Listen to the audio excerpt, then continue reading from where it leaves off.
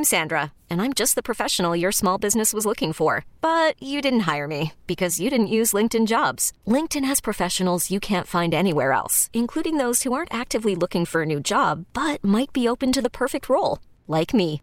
In a given month, over 70% of LinkedIn users don't visit other leading job sites. So if you're not looking on LinkedIn, you'll miss out on great candidates like Sandra. Start hiring professionals like a professional. Post your free job on linkedin.com/recommend today. DeMichael Cole is the Grizzlies beat writer for the Commercial Appeal. You can follow him on Twitter at DeMichael C. He joins us now via the phone line. DeMichael, how are you, man? What's going on, Gabe? How we doing? Doing well, man. Doing well. New spot, man. Got you in on the new show. It's been a couple weeks. Yeah, it's been a couple weeks, and once again, congratulations to you. Appreciate it. The five. Yeah, this is a big opportunity for a guy who definitely deserves it. Someone to follow you for a while. You definitely more than deserving of this opportunity. So I'm looking forward to listening and seeing you kill it. Man, that's kind. That's kind as hell, DeMichael. That's kind as hell. How much did you get to take in the All-Star break this weekend? Yeah, I got to take in some of it. Of course, I tried to watch the events that the Grizzlies players in particular, were involved in. So I got to see a little bit of Lofton Jr. and of course, the All-Star game. That's a whole nother conversation. But right. The game, the All-Star event, I tuned into some of that. Yeah, well, I take it you don't buy in, by the way, to Mac McClung saving the dunk contest. I don't think you can save the dunk contest. I think you can just kind of preserve it for longer, because Zach LaVine and Aaron Gordon once upon a time saved, quote unquote, the dunk contest, but then in the following years it kind of got boring again. So Mac McClung probably just kept us excited another year, hoping he or someone else kind of keep things going next year. But I think with the dunk contest, as we saw, over the course of the years, people keep looking for new things that you can do. Yeah. And outside of presentation, there's not much more that you can add. You see players are adding more to the presentations. Jericho Sims kind of got laughed at for, after he hit the dunk, he pulled the 50 thing out. Yeah, and it was torn. It was torn in the middle. Yeah, right. Yeah. But you got to hit on the presentation these days to kind of, to help these things, kind of preserve this thing going forward. Yeah, but here's my question, though. Isn't it just for the dunk contest? Somebody's got to bite the bullet. Like a superstar has to bite the bullet and participate and make it cool again. And listen, we're too prideful now. Yeah, I blame it. Listen, I blame it on LeBron. I don't necessarily think he should do what he doesn't want to do, and he clearly does not want to participate in the dunk contest, never did. But that in itself set the trend, though, that we see, right? Yeah, we saw Stephen A. kind of say that, and I didn't listen to what Stephen A. said yet, but, just off of the title, people saying Stephen A. blames LeBron, for like the superstars not doing the dunk contest. I kind of get, the parallel there. I'll never forget watching the 2009 dunk contest and LeBron super hyped.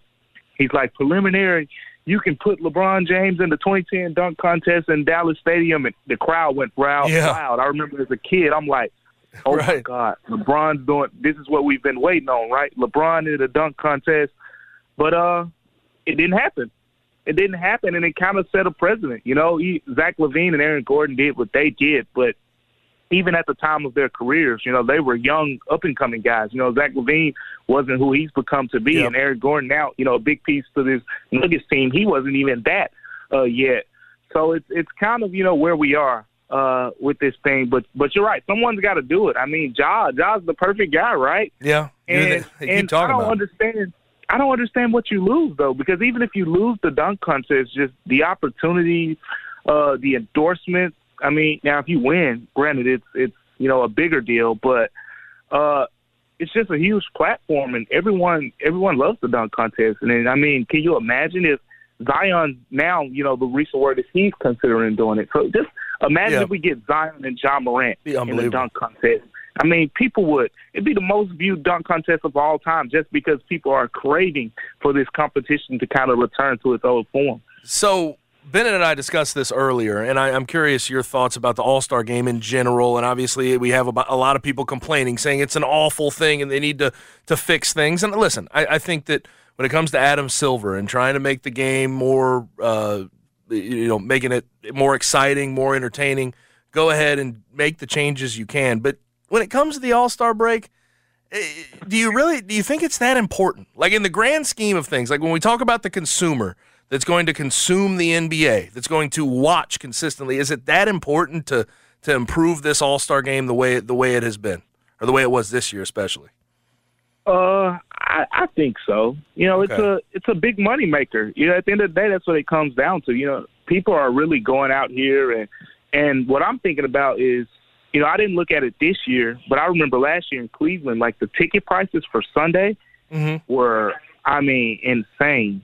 Like, so if people are going to keep paying top dollar to watch, this game, I think, they're going to want to see, like we used to see. Like, remember there were the couple possessions where, like, Kobe and LeBron would go at it, like, full speed, like me versus you. And of course, late in the game, it gets better. But even in the past, early in the game, it wasn't as bad as – it was basically whoever had the ball here, 2 free points for you. Yep. And that it kind of, watered down the MVP thing. Jason Tatum won MVP, but how many contested shots did he make?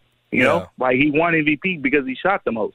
Like warm-up jumpers. At the end of the day, he was just the most aggressive player with it. Like I think someone said, I didn't see this, but I think someone was like, he played 30-plus minutes. And, you wouldn't play 30-plus minutes in an All-Star game if it was, more defense played and things like that. You could have played 48 minutes, and it would have been the equivalent of playing 10 to 12 minutes in a real NBA game. So I think, you need to do something to it, right? I've been a big fan of, like, even if it's a Saturday edition or the way the All-Star game went, it looks like it could be, a Sunday thing as well. But, like, a one-on-one tournament, I think would do super well, right? We talk about who's better between all these different type of guys. Imagine, a one-on-one tournament with, Kevin Durant and LeBron James and Ja and other, Ja Morant versus De'Aaron Fox, right? Like, this is the stuff we want to see. And Steph Curry versus Dame Lillard, like this is what we want to see. So I think, that would be fun. But at the end of the day, the game in itself can be better just by a little bit more effort. Yeah, and people talk about incentives. You're not going to find incentives to go pay guys who are on $100 million contracts. You just can't. Right. It just doesn't. It doesn't make logical sense. And the one I keep seeing, Gabe, is you remember the MLB actually just went away from this. I think like maybe 3-4 years ago. The MLB All-Star Game used to be incentivized basically by the winner gets home field advantage in the World Series. So I saw some people say, hey, whoever wins, to get home court advantage in the NBA Finals. And I don't know if that kind of moves the needle as much, in the NBA. And I don't even know if the league wants that. Because that's the way the NBA goes, the way, each game is kind of devalued in a way when it comes to players, prioritizing resting and being 100% healthy for the playoffs. That could be another reason where guys say, well, all we have to do is win the All-Star game, so we can sit out a couple more regular season games. As long as we win the All-Star game, we will get, a home court advantage. So, that's another way to look at it. Now, granted, listen, I was one of the few who enjoyed that in the MLB. I haven't missed it, though. I can't say that. But I do think it is a step too far to have, like, that type of potential negative come out of the game where you don't get home court advantage if you don't win a exhibition game, a glorified exhibition game with a lot of the stars. But like I just don't know if we need to escalate it to that point to make it interesting. I like your thought of a one-on-one tournament as well. I think there's something to that. Now, talking with DeMichael Cole from the Commercial Appeal, he's the Grizzlies beat reporter for them. Grizzlies come out of the All-Star break on Thursday at Philly. Then they're going to go in 2 days after that to the Nuggets. Or no, they're going to be at home against the Nuggets, then the Lakers on that Tuesday, February 28th. What do you think, just generally speaking, when you look at this schedule, last 25 games, How well do you think they can manage it, and do you think they can hold on to that 2 spot? So, in general, if you look at the schedule, it's not a super tough schedule by just like strength in terms of win-loss record, but it's a super important stretch because a lot of the teams that the Grizzlies will play are, direct. Like, look, the Nuggets, for example. Yep. We haven't seen, the Nuggets only once this season. I only seen the Nuggets once. So you got 2 games against the Nuggets. That's the number 1 seed. If you want to catch them, both of those games will be very, very important. I think games like the Lakers, right? When I say the strength of schedule isn't, I think the Grizzlies are around 20th. But the Lakers, just roster construction-wise, are a much better team. Right. So you got two games against that team, right? And then you just go down the list, right? The Clippers, for example. 3 games against the Clippers. The Clippers are finally healthy, and they're making their push. Memphis hasn't played, this healthy team. You got 3 games against Dallas, right? A division team. And, that's 3 times you're going to play the Luka and Kyrie. Now, Dallas Mavericks coming up as well. So really important games because all those, and of course, 2 games against the Warriors as well that I failed to mention.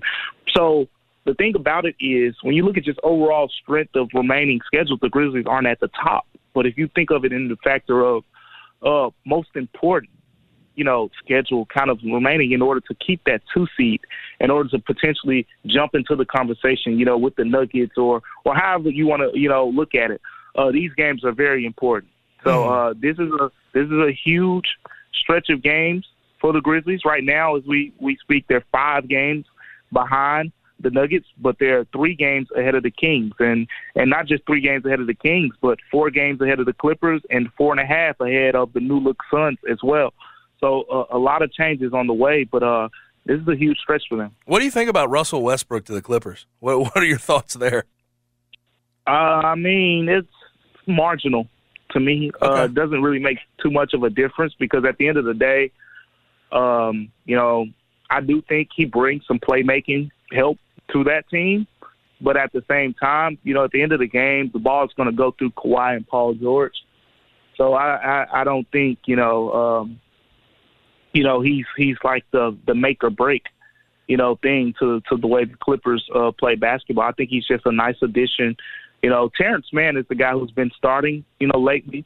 And, some reports I think I saw kind of indicate that Russell Westbrook will get a starting spot, and that's who he'd be replacing. And I don't know. I saw that game, the Clippers Suns, the other day, and Terrence Mann was hooping, man. So I don't know if you want to take him out of that starting lineup. So if anything, it might be hurting some things over there. But it's like I said, marginal. He does give them that playmaking that, right. I thought John Ball kind of would add a little bit more of. But overall, I don't see, this is the move that's going to put them over the hump. But I've always been high on the Clippers, though. I do think, and I have thought pretty much the entire season that when they're healthy, with all the wings that they have and the versatility, offensive and defensive players, they can make some noise. That seems foolish, though, right? Putting Russell Westbrook into the starting lineup there. I feel like he sort of bought into the bench role with the Lakers to a certain extent, and I think the Clippers, compared to the Lakers he was playing on, especially with that bench unit, they're put together way better for Russell Westbrook to be a secondary playmaker when Paul George and Kawhi Leonard are off the floor. But to start him seems like a really foolish thing if you're the Clippers. It could be damaging, and especially like I said, Kawhi Leonard and Paul George have the ball in their hands so much, right? So since those guys have the ball so much, and you have Russell playing off the ball, it's just it's not a recipe for success. Teams are going to help off of him. More doubles for those 2 guys, and Terrence Mann. I haven't watched a ton of him, but again, in that game against the Suns, the last game they played before the All-Star break. Just watching the Clippers, he was knocking shots down. Yep. And listening to the broadcast during that game, it sounded like he's been knocking shots down, lately. Like he's been really stepping up in that starting role. So I think, you bring him off the bench, he helps you a lot. So they got a lot of shooting, coming off the bench. Guys like Eric Gordon, Batum and et cetera, down the line. So he kind of helps in that role where they can space the floor and kind of let him be that, OKC type, point guard. But in the starting lineup, I don't see the benefit. Last thing for our guest, Michael Cole from the Commercial Appeal. The Suns, obviously, it looks like they're going to get back KD relatively soon, sometime either this week or next. Do you expect a meteoric rise when he gets back onto the floor? And also, when it comes to the Western Conference, what teams do you think, when we're talking about potential playoff matchups, what teams do you think can bother that new look Suns team? Here's the thing. I think the Suns are extremely good because of the way they're put together, right? You got a traditional point guard. You got two elite scorers in Devin Booker and Kevin Durant. And then you got a center who, can command some attention on the inside. Yep. So it's kind of like a tailor-made, put-together team. But just looking around, there are a few teams, including the Grizzlies, who from a matchup standpoint kind of match up decently against them. I don't know, what that'll lead to. But basically this idea, I think that the Suns, offensively, like, wow, who has the team that can guard, a Devin Booker, a Kevin Durant, and DeAndre Ayton on the inside and contain Chris Paul. And I'm just looking around, and I thought of the Warriors just off the top of my head. Yep. Just in general, the Warriors have Gary Payton II. So if they were to start Steph Curry and in some closing lineups, they would use Klay Thompson. They'd have Klay Thompson, probably Draymond Green, maybe Gary Payton II. You throw Gary Payton II on Devin Booker. You'd have Andrew Wiggins guarding Kevin Durant. I think those are, decent matchups, where it's not a super, we need to bring them help or they're going to get cooked for 40, type matchups. And then, of course, Draymond Green, just historically speaking, has held his own against, centers like DeAndre Ayton, who aren't the most physically imposing inside of the paint. We've seen, just bringing it back to the Grizzlies, Steven Adams has dominated DeAndre Ayton. Just go look at the past games. Yeah. He has dominated him, just physically moving him around. And I think that's notable. Dylan Brooks will have to guard one of now. That's where, there's a difference there. But I've seen in the past, the Grizzlies will kind of take advantage of having, another guy like Jaren Jackson Jr., right? If Kevin Durant or whoever plays the 4 position will probably be in front of Jaren Jackson Jr. So you got Dylan, you got Jaren Jackson Jr., you're probably going to have Ja or Dez guarding Chris Paul, which I don't think is a super, mismatch, in that term. So it's like there are teams who can kind of hold their own.